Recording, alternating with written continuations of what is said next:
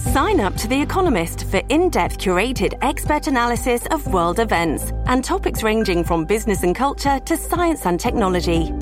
You'll get the weekly digital edition, online-only articles, curated newsletters on politics, the markets, science, culture and China, and full access to The Economist Podcast Plus. The Economist is independent journalism for independent thinking. Go to economist.com and get your first month free. This episode is brought to you by Shopify. Whether you're selling a little or a lot, Shopify helps you do your thing, however you cha-ching. From the launch your online shop stage, all the way to the we just hit 1 million orders stage. No matter what stage you're in, Shopify's there to help you grow. Sign up for a $1 per month trial period at shopify.com/special offer, all lowercase. That's shopify.com/special offer. Hello, everybody. This is Marshall Poe. I'm the editor of the New Books Network. NBN listeners like to read books and buy them. So we thought we'd tell you that right now, our friends at Princeton University Press are having a remarkable site-wide sale. You can get 50% off books, including ebooks and audiobooks, with the code 50, F-I-F-T-Y, at checkout until May 31. You can save some real money on Princeton University Press books. I encourage you to go there and check it out. Hi, this is Dan Kilbride. I am the host of this podcast, New Books in American Studies, and I'm also the chair of the History Department at John Carroll University, which is outside of Cleveland, Ohio. Today, at New Books in American Studies, once again, we're in history, as we usually are on this show. We're going to speak with Don Doyle about his new book that's called The Cause of All Nations, An International History of the American Civil War, which has just been published, 2015, by Basic Books. We're on a bit of a Basic Books kick here at New Books in American Studies. Don Doyle is the McCausland Professor of History at the University of South Carolina. He's the author of several books, including Faulkner's County from University of North Carolina Press. I'd give you the subtitle, but I've never been able to pronounce the name of that county, so I'm not going to try now. And also a book published by University of Georgia Press called Nations Divided, America, Italy, and the Southern Question. So, Don Doyle, welcome to New Books in American Studies. Thank you so much, Dan. I'm really glad to be with you today. I look forward to talking about the new book. Great. So you've had a very long and extensive career. What brought you to this book in particular? You know, my wife tells me that my whole life heading toward this book, but I didn't realize it at the time.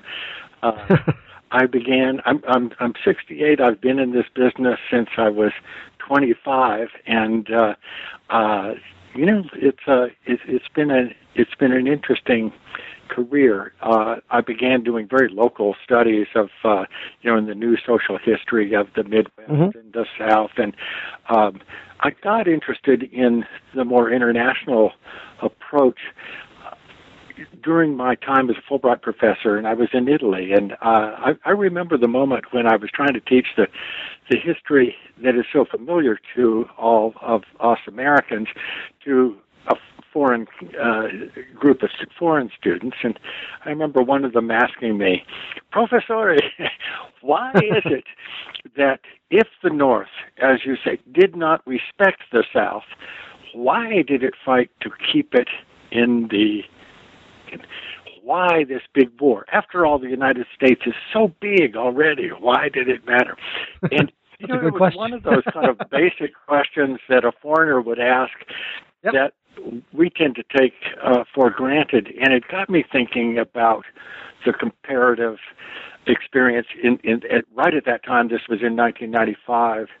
The Northern League in Italy was rising as a political power and calling for the secession of the north of Italy from the South and denouncing the South as criminal and backward and racially inferior and everything else that they could say.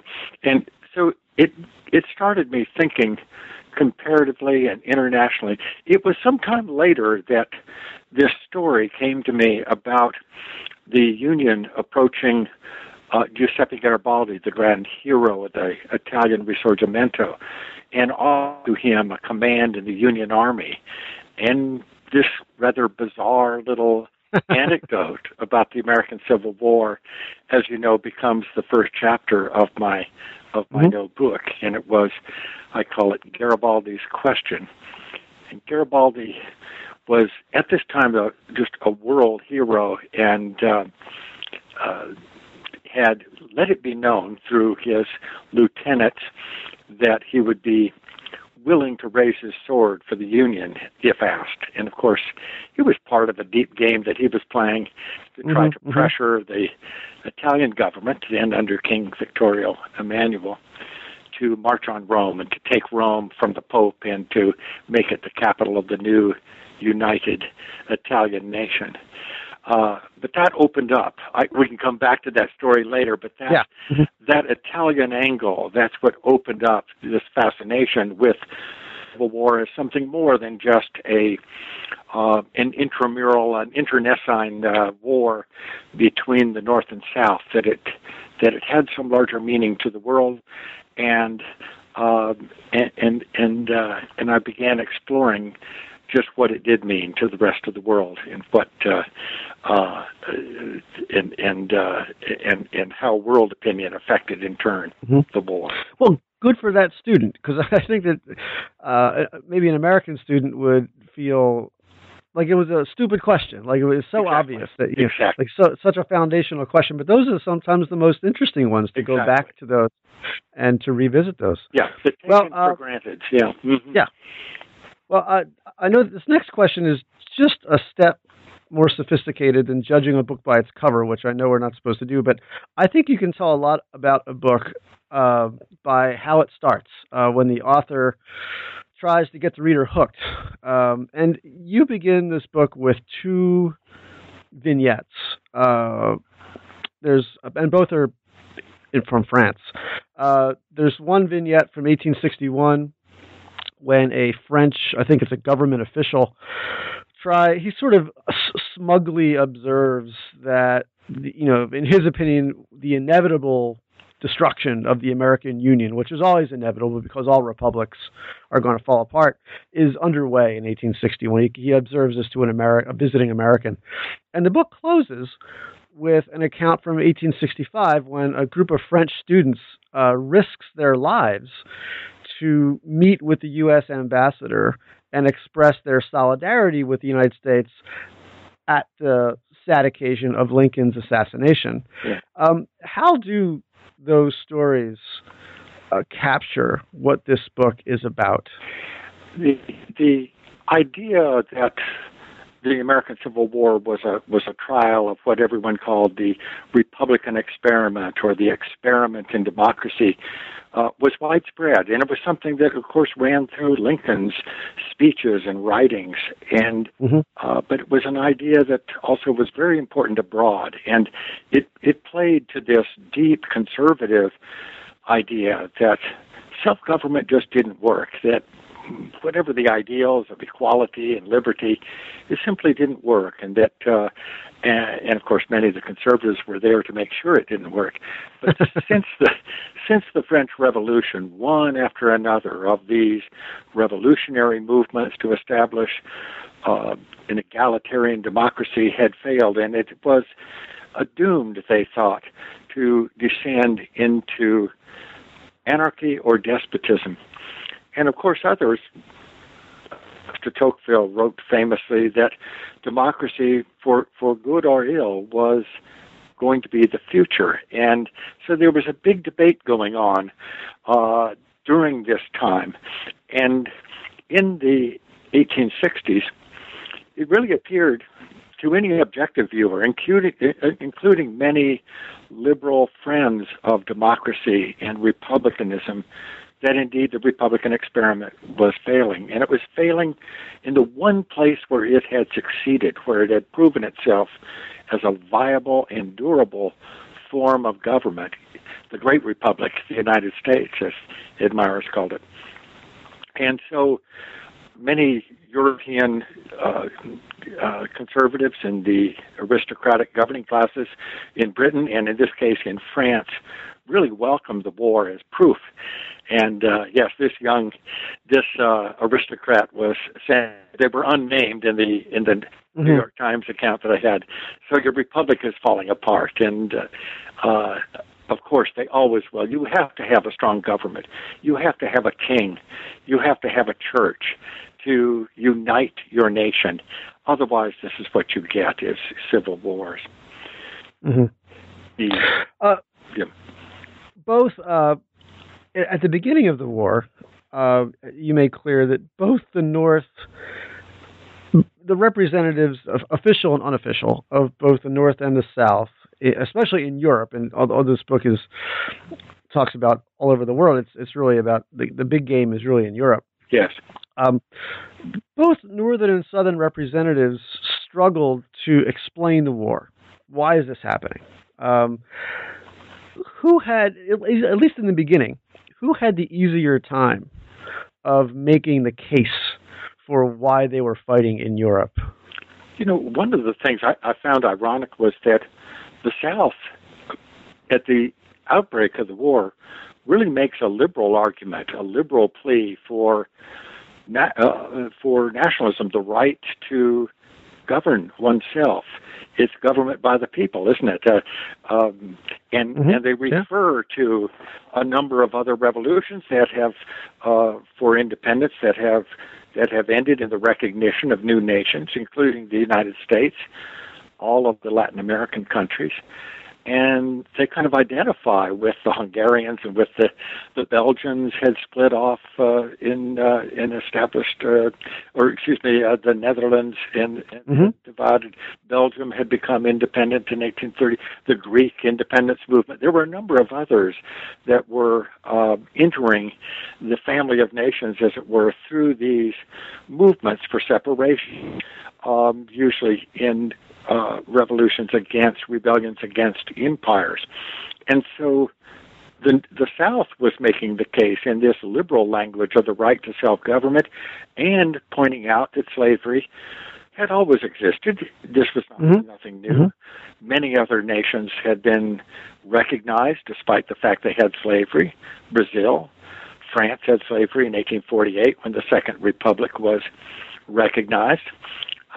Britain, of course, had a long history with slavery until fairly recently in its history, and so there was no disqualifying factor that because a nation subscribed to slavery and sanctioned slavery, that it would be disqualified from recognition. And fortunately for the Confederacy, Lincoln had, in his inaugural address, made it very clear that the Union's purpose was not to abolish slavery, that slavery was safe, it's where it existed. And so they could simply, the Confederate envoys could say, the North itself guarantees slavery. That's not why we're rebelling. We are rebelling in the name of self-government. And then, of course, the other argument they made was that they wanted free trade. I always wondered where these arguments about all of my students in South Carolina have been taught that it was about the tariff, not slavery. But that comes out of this 1861 argument that the South was trying to break off from the North in order to establish free trade with Europe. And, of course, that was a liberal idea. That was very popular in Britain, especially, and across Europe. The idea that they could now get cotton without paying very high tariffs for goods that they shipped to the South was attractive economically, and also just as a principle, free trade was popular among the liberal classes in Europe. Right.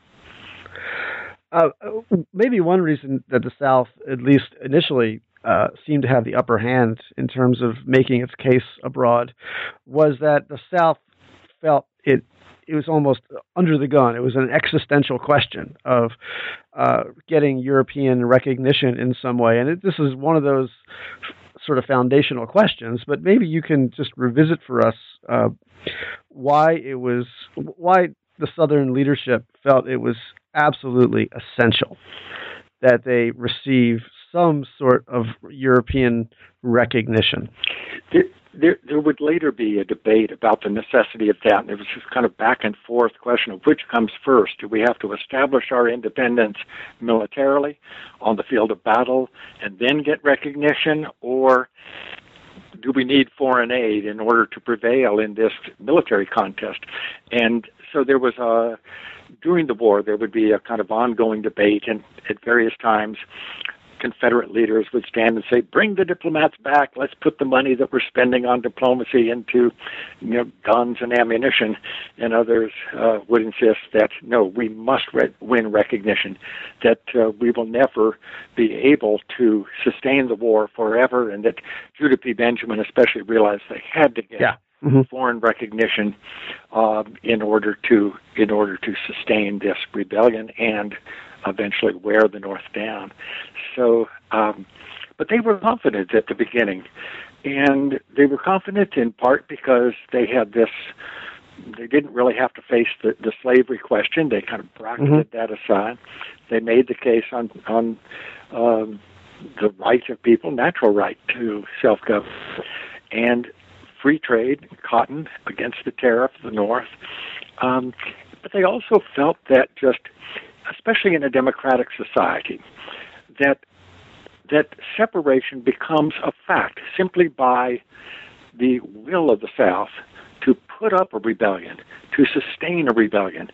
And in human history, these secession movements and rebellions, you don't always have to win in order to win independence. That is, they didn't necessarily have to win militarily, but just hold out, wear the North down, lead the enemy as it comes in, and so there was good reason to think that sooner or later that Europe would buckle, and that they would need cotton, that there would be a cotton famine in England and in France and Belgium, and that there would be tremendous pressure, not just for economic profit, but also fear of social unrest in Europe that would force the governments there to intervene in some way, maybe not militarily, but to mediate a peace, to bring an end to the war. And so the South was confident that they would prevail. Right. I mean, when I teach this, it's sometimes typical to put up sort of like the balance sheet of the war at the beginning, and in so many ways the North seems to have all these advantages, but of course at the time, all the experts thought that the South couldn't lose, because, as you said, in order to quote unquote win, it merely had to survive. It didn't actually need to do anything, where the North had to conquer and occupy a massive and extremely diverse territory. And it just seemed like, experts, I think that the Duke of Wellington, I believe, was still alive. And he said, there's no way that the North can do this. So, yeah, it certainly looks different. So the South originally has this very compelling argument. But on the other hand, you observe that the way you sort of assess the relative strengths and weaknesses of the diplomatic apparatus that the North and South have, and also simply the personnel they have, are very, very different in quality. And I wonder if you could just say something about how you measure the quality of the people that the Union and the Confederacy had as both the official and unofficial diplomats. Well, it's a mixed bag. You have most of these diplomats on both sides were appointed for political reasons. And so, Lincoln wants to put William Dayton in England, and Seward says, no, put him someplace else, but Lincoln feels he owes him a favor or something, and because he had been a Republican vice presidential candidate before, and they needed New Jersey votes in the next election. Dayton then wound up in Paris. He couldn't speak a word of French, and never even tried. And then, of course, on the Confederate side, a lot of historians, and beginning with Frank Owsley, who wrote this magnificent 1930s pioneering work on King Cotton diplomacy, he was one who kind of blame the messengers. And so we get an image of the Confederate envoys as being kind of slovenly, tobacco-chewing, crude, violent men who offended all the foreigners. But I think that's a little bit unfair. True, but unfair. You do have to deal with Yancey. I mean, Yancey he conforms to that caricature absolutely. Yes, he's an easy target for those kinds of accusations. And James Mason was not. He didn't quite cut the figure as a diplomat in London. They all said to go around and tell him not to spit. He chewed tobacco constantly and spit, and he was not impressive to some. But they had also, the Confederacy, some really sharp envoys, and John Slidell was one of them. Slidell was fluent in French. He had married a French Creole woman in Louisiana. He spoke French at home. He was an experienced, seasoned diplomat from the days of the Mexican War.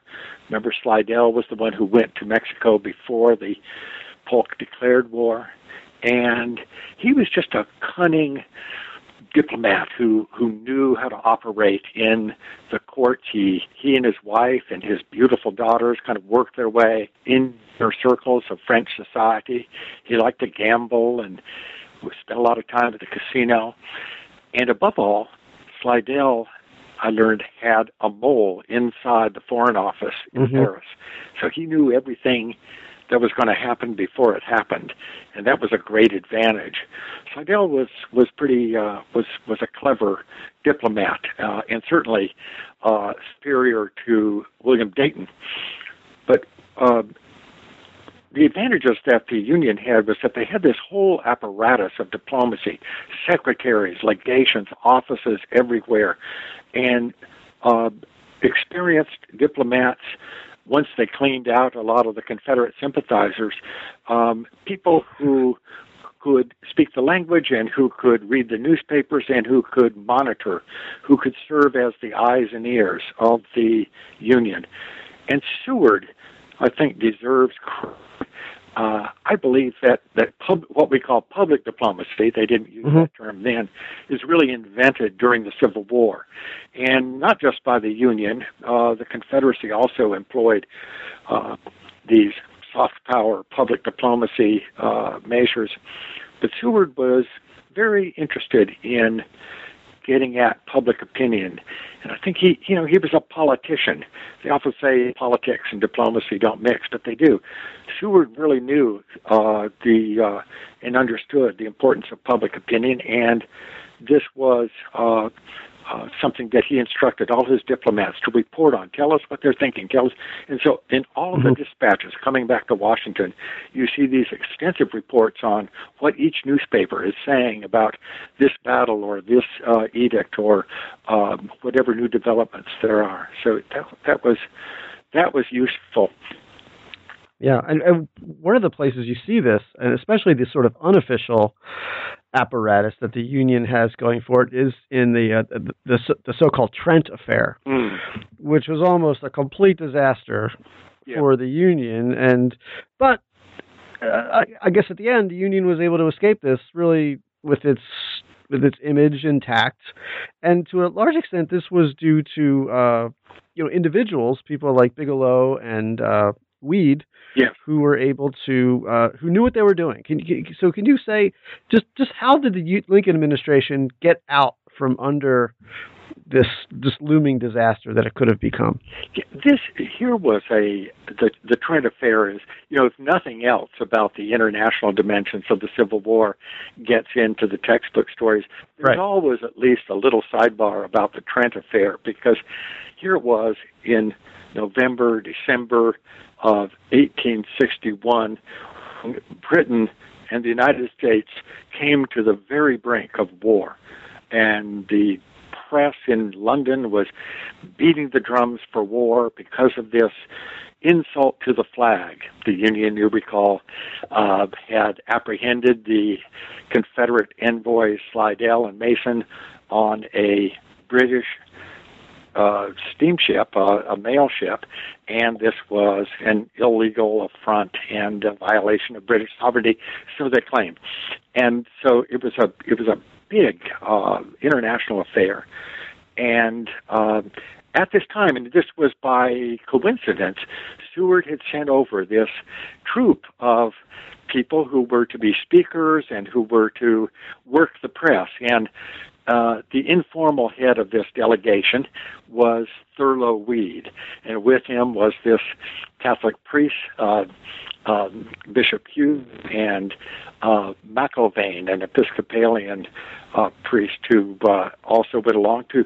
Seward seemed to be interested in using the pulpit as well as the press to appeal to European public opinion, and he seemed to sense that Catholic opinion would be very important in France, in Ireland, and the British Isles, and in the Vatican itself. And so Hughes was there.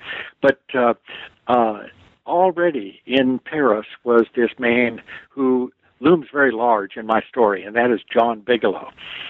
He was officially the consul to Paris, but he was unofficially there to kind of back up William Dayton, and he virtually ran the office, ran the legation, and made foreign policy, or at least steered foreign policy in Paris and over much of Europe. He was a very important figure. Bigelow was an old newspaper veteran. He was a political operative, had become important to the Republican Party in the 1850s, and was told that his job was to manage the press and to help put the public mind of France in the right direction. And it's that kind of language that they used that kind of veils a whole program in which Bigelow would work with intellectuals, with publishers, with journalists to try to get the Union story told, or better yet, get them to tell it. So this group, Weed and Company, arrived just as the Trent affair is breaking in the news in London and Paris. And Bigelow decides, also in the group was Winfield Scott, the retired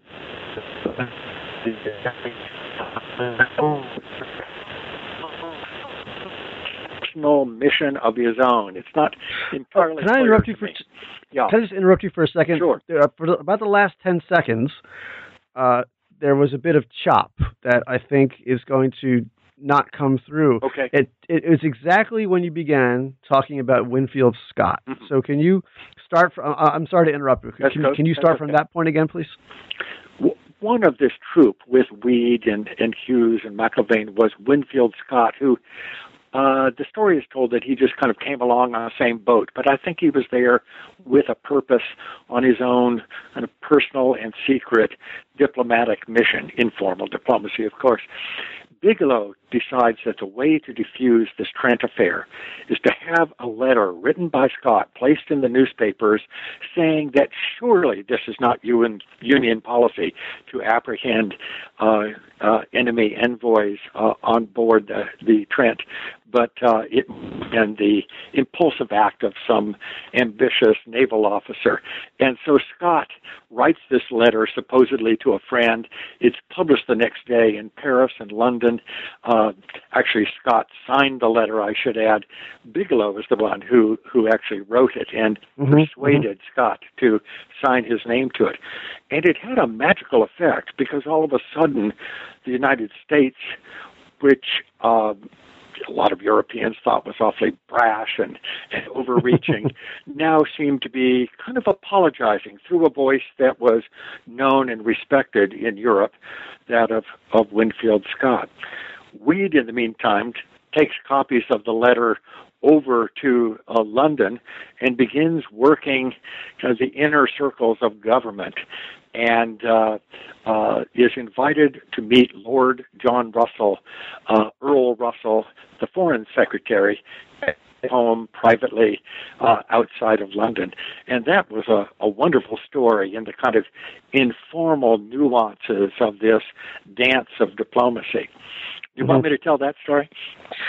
Sure. I also like, just apropos of your mention of Russell, there are some great stories. Apparently Russell, whenever he wants to deliver bad news or do something sort of unofficial, he brings people to his house. That's right. Yeah. He does this to Southern diplomats a lot because they can't be seen in his office, which would be a diplomatic to do. Yeah. But please go ahead and tell the story. Yeah, there's a lot of important diplomacy that takes place outside the official circles, and so this is a way of doing diplomacy, but it's unofficial. So Reed comes out to his house overlooking London, and they have a little talk man to man before lunch. And Russell was cold as ice, really severe. Both sides, it's interesting, thought that he was against them. And they were right. He was kind of one who wished the worst for the United States and never would smile and just let people kind of talk and talk. But he was upset about this Trent affair. He let Weed know it. Weed challenged him, reminded him about how many Americans were apprehended at sea before the War of 1812, and then began to soften up the old guy and talked about their common Whig tradition and how they, on both sides of the Atlantic, had shared this common vision of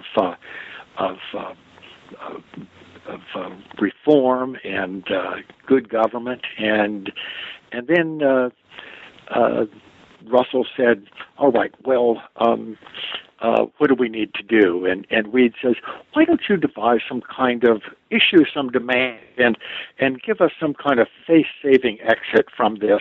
I'm sure that the government doesn't want to keep these men, but that they don't want to concede the entire legal point here." And sure enough, they have lunch, and after lunch, Weed sees Russell talk with his wife, and then his wife comes over. The two of them come over and say, "We'd like you to take a little walk with Lady Russell in the gardens." And they go out into the gardens, and there's a wonderful one of these kind of enigmatic moments where Weed notices a little mound, and she says, "Go up on it." And she says, "You are now standing where King Henry VIII stood to watch for the signal from the Tower of London before his wife, Anne Boleyn, was beheaded." What does this mean? Well, as they go on a little bit in their walk, she says, "We women are not supposed to see or hear things, but we do. And I want you to know that the Queen has taken a great interest in this incident, something to do with some rebel agents being taken off a ship." She pretends ignorance of the incident. "But I want you to know that the Queen is very concerned that our two nations not go to war." And it's one of these signals that Weed understands Russell to be telling him through his wife that there's not going to be a war. And he goes back for his lunch with Russell, sure that this little operation in public diplomacy, not public diplomacy, but kind of private and unofficial diplomacy, has worked.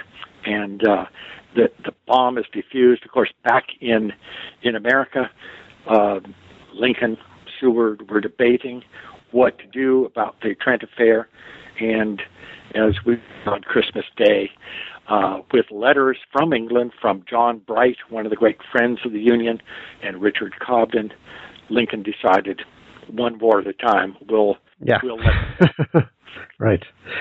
Just to change focus a little bit, from diplomacy to the larger sort of geopolitical situation, some European powers saw the American Civil War as an opportunity. Yeah. Specifically as an opportunity to sort of recognize that for a little while anyway, the Monroe Doctrine would be suspended, or at least could not be enforced. Yeah. So, which European powers took advantage of the Civil War to come back to the Western Hemisphere, and what was on their minds? Almost immediately, once it was clear that this was going to be a protracted war, the European great powers to make plans. And it's not just France, but France, Spain, Britain, and and others are in on this, but those three great powers, each with a pretty good navy and large army and powerful economy to support war, they meet in London at the end of October and devise this plan to invade Mexico. The pretense is over the recovery of foreign debts to European investors. But it's very clear that France has an idea of toppling the Republican regime under Benito Juarez and of installing a European monarch and of rolling back the whole expansion of republicanism in the New World and establishing, according to Napoleon III's grand design, a Latin Catholic empire that would expand beyond Mexico to all of South America and then make alliance with the Empire of Brazil. So it was a real deep plan that a lot of historians have kind of dismissed as this clownish dream of Napoleon III, but there were armies and men and governments toppled, and the world would have looked very different if the Union had not won and if this grand design had gone through as planned. Yeah. You make the case that, as you just said, the world would have looked very different, but it seems like some of the people who made that observation or who realized that, and of course Lincoln is consistent about this, but it's foreign observers, friends of republicanism, who saw this very clearly. Yes. Almost from the very beginning. And you make the case that some of these foreign observers, frustrated by the Union's either failure or inability to make a clear case for the morality of their side in the Civil War, took it upon themselves to make the case. In the process, they ended up telling Americans, what they thought the war was about. So who were some of the most important, most interesting foreign figures who saw the implications of the American Civil War even more quickly than some Americans did? And how successful were they at making the Union case abroad? Yeah, this is, the diplomatic history of the war has been told and told very well. Howard Jones came out with his book, Blue and Gray Diplomacy, just as I was beginning my book. And I'm no diplomatic historian. I tell the story of diplomacy, and we've talked about it some here already. But this is really my book is about the contest in public diplomacy, war for public opinion. And the Union was at first trying to make its case just on the right to national self-preservation, that this is a rebellion, a domestic insurrection, and that every government, every nation has the right to suppress rebellions within its borders, and that therefore this is not a war. This is not a civil war. This is not an international war. It is a rebellion, and therefore off limits to any foreign powers. And they warned that any government, foreign government, that did anything to aid this rebellion would be considered hostile to the United States. That would be an act of war. We will wrap the world in flames, William Seward would bluster in Washington, often puffing on his cigar in front of journalists and diplomats he knew would tell this story. It was repeated again and again. He would use that metaphor of wrapping the world in flames, setting the world on fire. It will be a war of the world, he said, a war of conscience. So it's the Union had put itself in this kind of almost imperialist kind of stance, as opposed to the Southern appeal to liberal nationalism and the right to self-government. And my book is to turn from that, not away from that necessarily, but toward another argument that is informed by these foreign observers. And what I did, I have one chapter called Foreign Translations, and I was interested in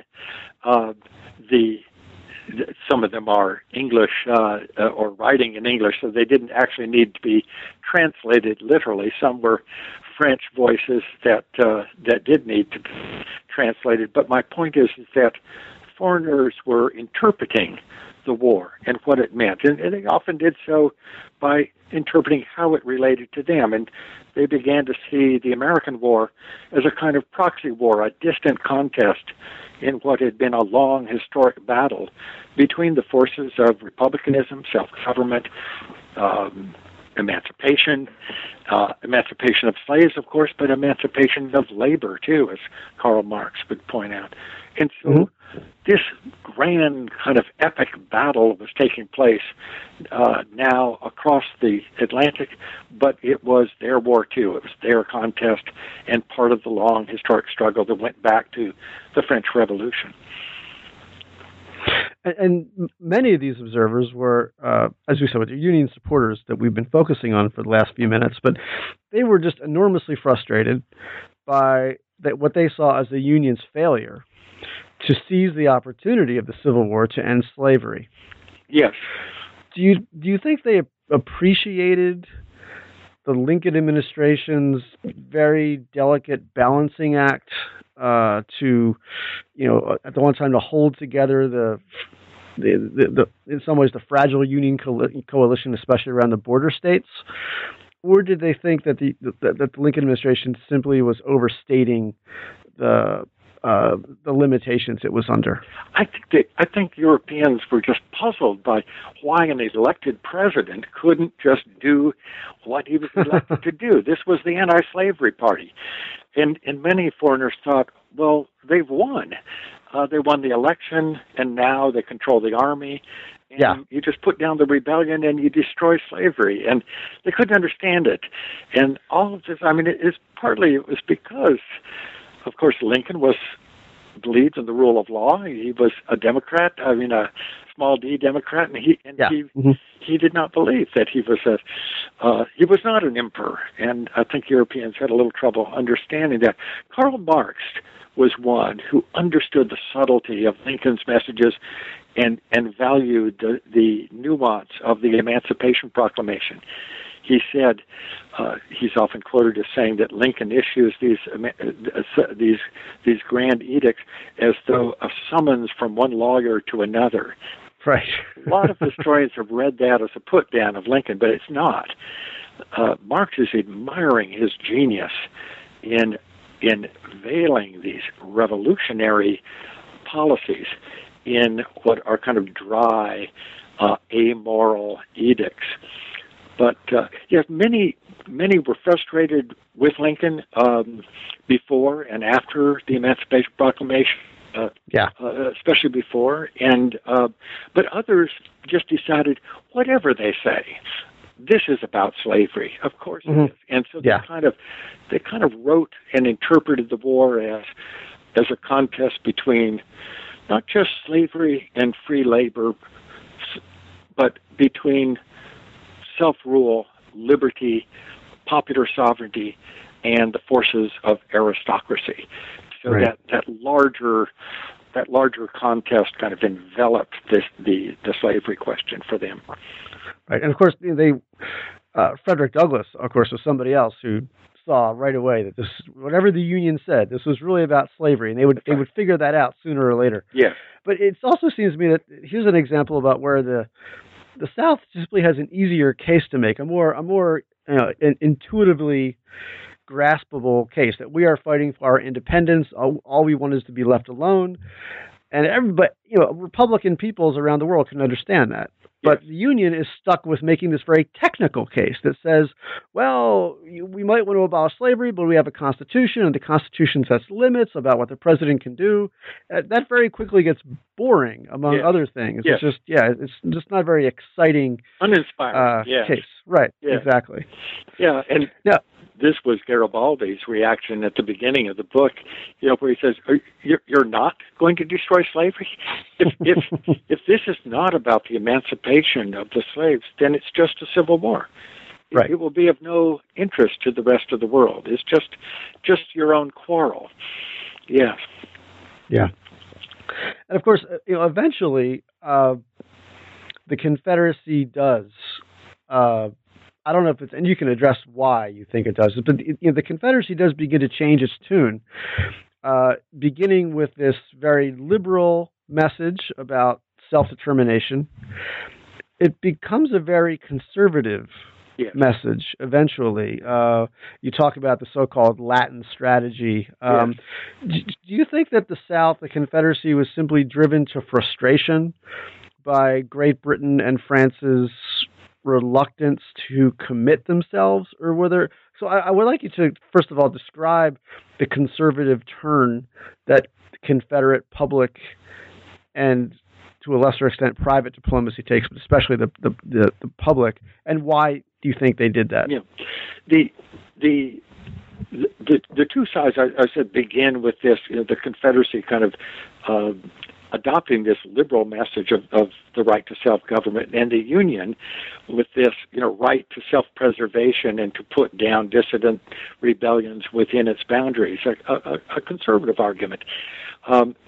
This big shift as we go into the second year of war, and partly it's the rhetoric, it's the of both sides, and there is the Confederacy begins to align itself with the conservative and anti-democratic values of European leaders, and so they are asking for the right to self-government, but also saying we are rebelling against this extreme egalitarian democracy that has run amok in the North, that is being polluted by the hordes of European immigrants, and that we are instead an Anglo-Saxon, or later with the French they would talk about an Anglo-Norman elite, and that we are the best people of the society, and we are going to some of them repudiated republicanism altogether.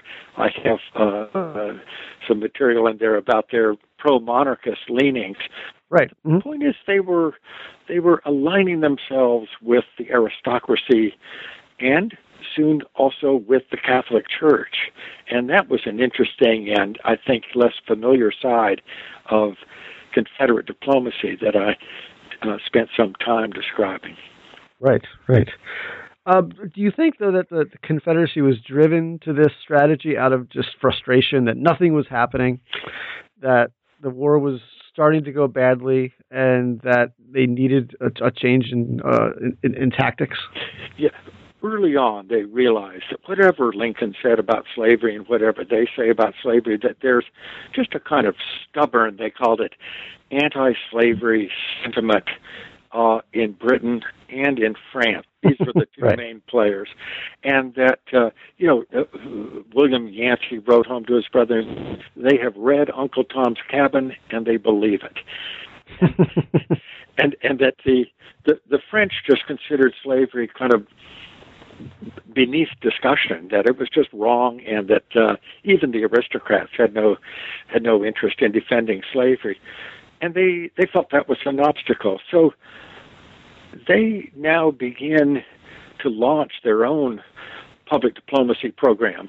I won't call it propaganda because that always sounds kind of false and misleading, but public diplomacy aimed at, as they put it, educating the public mind. And Edwin de Leon from Columbia, South Carolina, by the way, was one of the chief propagandists. There I go again. But he was responsible for, he had a large purse and freedom to do all he could to manage the press, bribe the press. He got a lot of editors and journalists on his payroll, and to tell the Southern story. And then he also published his own pamphlet in French, not very good French, according to one of his critics. But about the truth about the Confederate States. And this included a lengthy defense of Southern slavery as a paternalistic, benign, domestic institution, quite unlike the kind of slavery that had been practiced in Haiti or in other parts of the world. And that the slaves were happy, and that the South was not concerned with them rising up against their masters, and so on and so on. Very familiar to students of American history, but this was now being propagated abroad. And in London, They also had, the Confederacy had also dispatched a young man, brilliant Confederate diplomatist by the name of Henry Hotz, born in Switzerland, come to Mobile. He was a collaborator with Josiah Nott, the famous scientist, anthropologist, I think he fashioned himself, and one of the pioneers in scientific racism.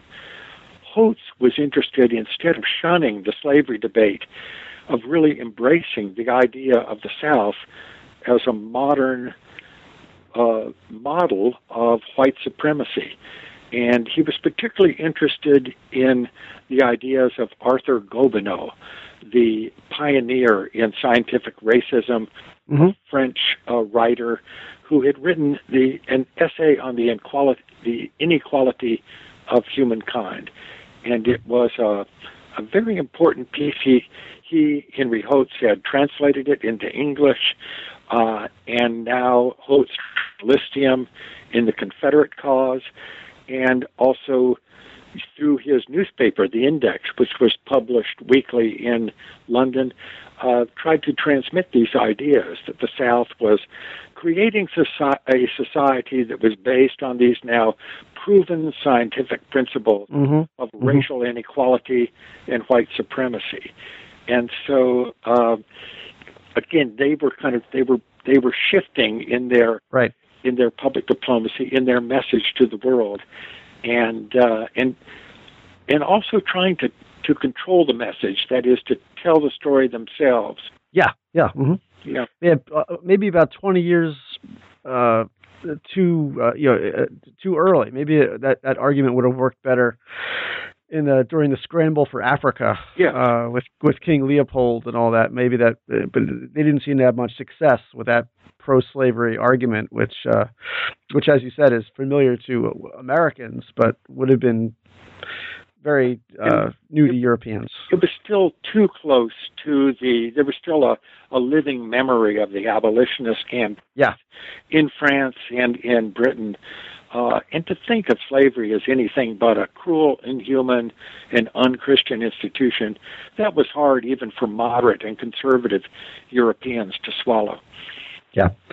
You spend a lot of time in the book talking about both the Emancipation Proclamation and its evolution in European thinking, and also Confederate considerations about emancipation and arming slaves. Yeah. To what extent was the Emancipation Proclamation aimed at European audiences? And, I think one of the surprising things that readers will find in your book is about how sort of negatively it was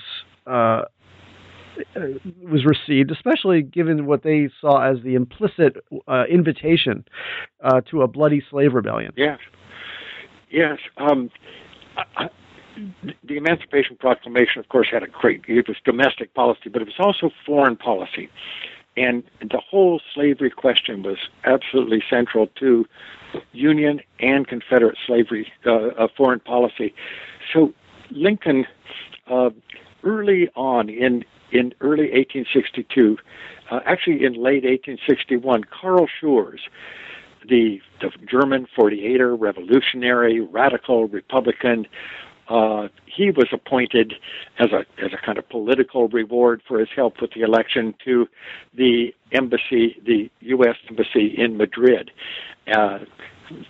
Schurz was not. He was a good diplomat, but he was not happy in Madrid. But he spent his time reading European newspapers, talking with people, and taking the pulse of European public opinion, just as Seward had instructed him. And he wrote back to Seward and said, people here, the governments of Europe, are wishing the worst for us. They want democracy to fail. But the liberal public is waiting for this to become a war of emancipation. Don't give up. This is our strongest moral asset. Seward told him to mind his own business and to be quiet. Schurz resigned. He came back. He rushed from New York down to Washington, came into the White House. It's a great story. Lincoln welcomed him. He was afraid that Lincoln would be furious with him because he had to fight so hard to get him placed in this embassy, this revolutionary in Catholic Spain. But instead, Lincoln welcomed him. They sat down and they talked, and Seward, without knowing whether Lincoln had read his dispatches, began to explain his theory about the importance of emancipation to foreign policy. And at the end, Lincoln paused as though he'd been thinking about it all along and said, I think you're right. You must be right. There is no nation that will make war against us once this becomes a war between freedom and slavery. But, he told Shores, you may be ready, and the Europeans might be ready, the European public, but we're not. We have to move this. And he actually invited Shores to criticize his policy. And Shores came out of that meeting realizing that Lincoln actually wanted his critics on the left, the radicals, to push him toward emancipation. And that, of course, would come in July of 1862, another 6 months, when Lincoln finally decided, we're going to make this about emancipation. We're going to use this as a presidential edict. And then, of course, in the cabinet, Seward, who's head of foreign policy and quite in control of that, tells Lincoln that if you issue this edict, it will, instead of discouraging the Europeans from intervention, it will encourage them because they will fear servile insurrection, they will fear racial upheaval, and a complete destruction of the cotton market in the United States. And so there was a kind of a debate going on here between the voice of Seward and the voice of Seward. And Lincoln decides first to postpone it on Seward's advice until a battle that could be claimed as a victory. That came in Antietam in September. And then he issued it. And the first thing that Lincoln did after he signed that was to give it to Seward and said, I want this published and sent to every legation around the world. So it was very much foreign policy. Whatever else it was foreign policy in Lincoln's mind and in Seward's mind. Now, to what extent do you think that the new war aim, the new grand strategy to pursue an emancipationist war, to what extent did that actually restrain European powers from recognizing the Confederacy, or that were they ultimately constrained by traditional great power considerations, that if we go to war, if we intervene, it means war with the United States? Well, the usual story is that the Emancipation Proclamation completely ended any threat of foreign intervention, but that is not true. The British and the French were deep into a scheme to intervene, and it would happen this way. They would offer mediation, and they would combine with, they hoped, Russia and Austria and Belgium and others, so a multilateral proposal that they mediate peace and set up this multilateral commission. If the North refused, then Palmerston told Russell in the British cabinet, then we will recognize the South and we will end the war. And that began in September, just as Lincoln was devising this and waiting for the Emancipation Proclamation. The machinery was in toward a European intervention. Now, we all like to think that Antietam came, and then the Emancipation Proclamation came, and that ended the threat. But in fact, that wasn't it.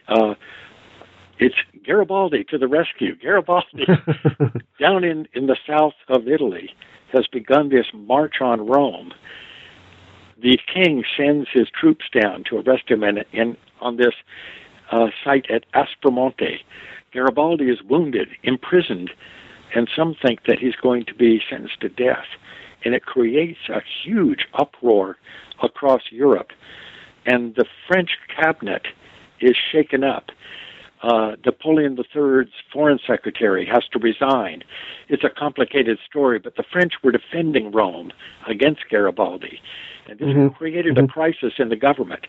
And the French could not join the British. And the British didn't want to go it alone. No European country wanted to get into a war alone with the United States. And so, and at the same time, Garibaldi, from his hospital bed in prison, writes this letter to the English nation and proclaims the Union, calls on Britain to defend its American daughter, to join them in their fight for the emancipation of the slaves. And you look at the date and you think, Garibaldi must know about the Emancipation Proclamation, but it was written on September 28th, before the news of Lincoln's emancipation even arrived. So it's Garibaldi's Emancipation Proclamation that seems to kind of rock the European world. Yeah. But even after that, the European governments continue to contemplate some kind of mediation and interference. And the story is not over yet. Press in Europe is lambasting Lincoln for this invitation to servile insurrection. Seward was right. Seward predicted that Europe would react against emancipation. And at least reading the press, Seward was right. They were comparing Lincoln to Nana Sahib, the leader of the Sepoy Mutiny in India, who was regarded in Britain as this murderous leader, and otherwise just denouncing this as a really barbarous ploy to try to turn the slaves against their masters in the South. And it's not until after the New Year, when the Emancipation Proclamation finally goes into effect, that the public begins to respond, and particularly the workers of England. Elsewhere in Europe, they were not free to meet and to express themselves politically. But in Britain, they could, and they did. And what you see in January, February, and March is just this explosion of public meetings, resolutions. And the Emancipation Society there in Britain, finding that a lot of the press was kind of biased against the Union and biased against this emancipation edict, they kind of took it into their own hands to have these meetings and then publish resolutions and then kind of make their own news, if you will. And it really spread. It rippled across Europe. The French reformers and emancipationists stood up and expressed their solidarity with the British, and the tide had changed. And it really, public opinion now had its war against slavery. Now it was a war not just for liberty and self-government by the people. It was a war to destroy slavery and the slaveholding aristocracy that rested on slavery. Right.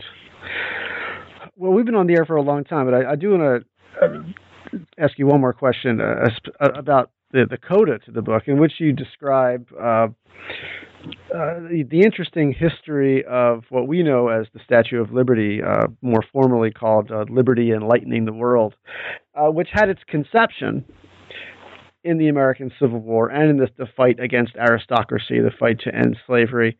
But, the meaning of that statue has changed, and it changed by the time that it was erected in 1886. Yeah. Can you talk about how the American understanding of the Statue of Liberty changed, and what that had to do with larger changes in the way that Americans remembered the Civil War? That's a wonderful question. I'd love to talk about that. That is our greatest Civil War monument. Adam Gopnik in the New Yorker last year did a piece on the Statue of Liberty as a Civil War monument. At Liberty's feet are the broken chains of slavery, and of course it was the idea was first born in that summer of 1865, and it was in the mind of Edouard Laboulaye, who was one of Bigelow's voices for union and liberty during the war. And he had this idea of a monument for liberty and for the Franco-American solidarity and support of republicanism. And, of course, it took them 20 years before it was finally installed in New York Harbor. In the meantime, the French now had recovered republicanism. The Third Republic was proclaimed in 1870, and Napoleon had been deposed, and after a big violent revolution in the Paris Commune, now they were on the path to republicanism, and now the statue was constructed. I have a picture at the end of the book of Liberty, covered, surrounded by scaffolding rising above the streets of Paris. But by this time, when it was finally installed in New York, I think Americans wanted to forget about that war and the emancipation. David Blight talks about the reconciliation that took place. And conveniently, it seemed, Emma Lazarus's famous poem about the huddled masses yearning to breathe free gave another narrative to that statue as a kind of American liberty welcoming the refugees from oppression from Europe instead of enlightening the world. And of course, one of the main ideas that Laboulaye and Bartholdi, the artist, had was that liberty was not it was not the intellectual property of the United States. This was a transnational idea. And it's liberty facing the world, facing across the Atlantic and striding toward it. And that this was something. This was the cause of all nations, the cause of all mankind, and that it was something not just American and not just French, but something that all humans aspire to. This was the original narrative. Right, and it's a wonderful way to end the book. It really it really encapsulates, as you said, the cause of all nations. Well, Don Doyle, I want to thank you for spending a little more than an hour with us here at New Books in American Studies. Well, I enjoyed it very much, Dan. Thanks so much for having me. So once again, we have been talking with Don Doyle. He is the author of The Cause of All Nations, An International History of the American Civil War, published this year, 2015, from Basic Books. And you'll see a link to this on the page, and it will take you right to Amazon.com and throw some money to Professor Doyle. He certainly deserves it. So once again, this is Dan Kilbride. I am the host of New Books in American Studies, and we'll see you next time.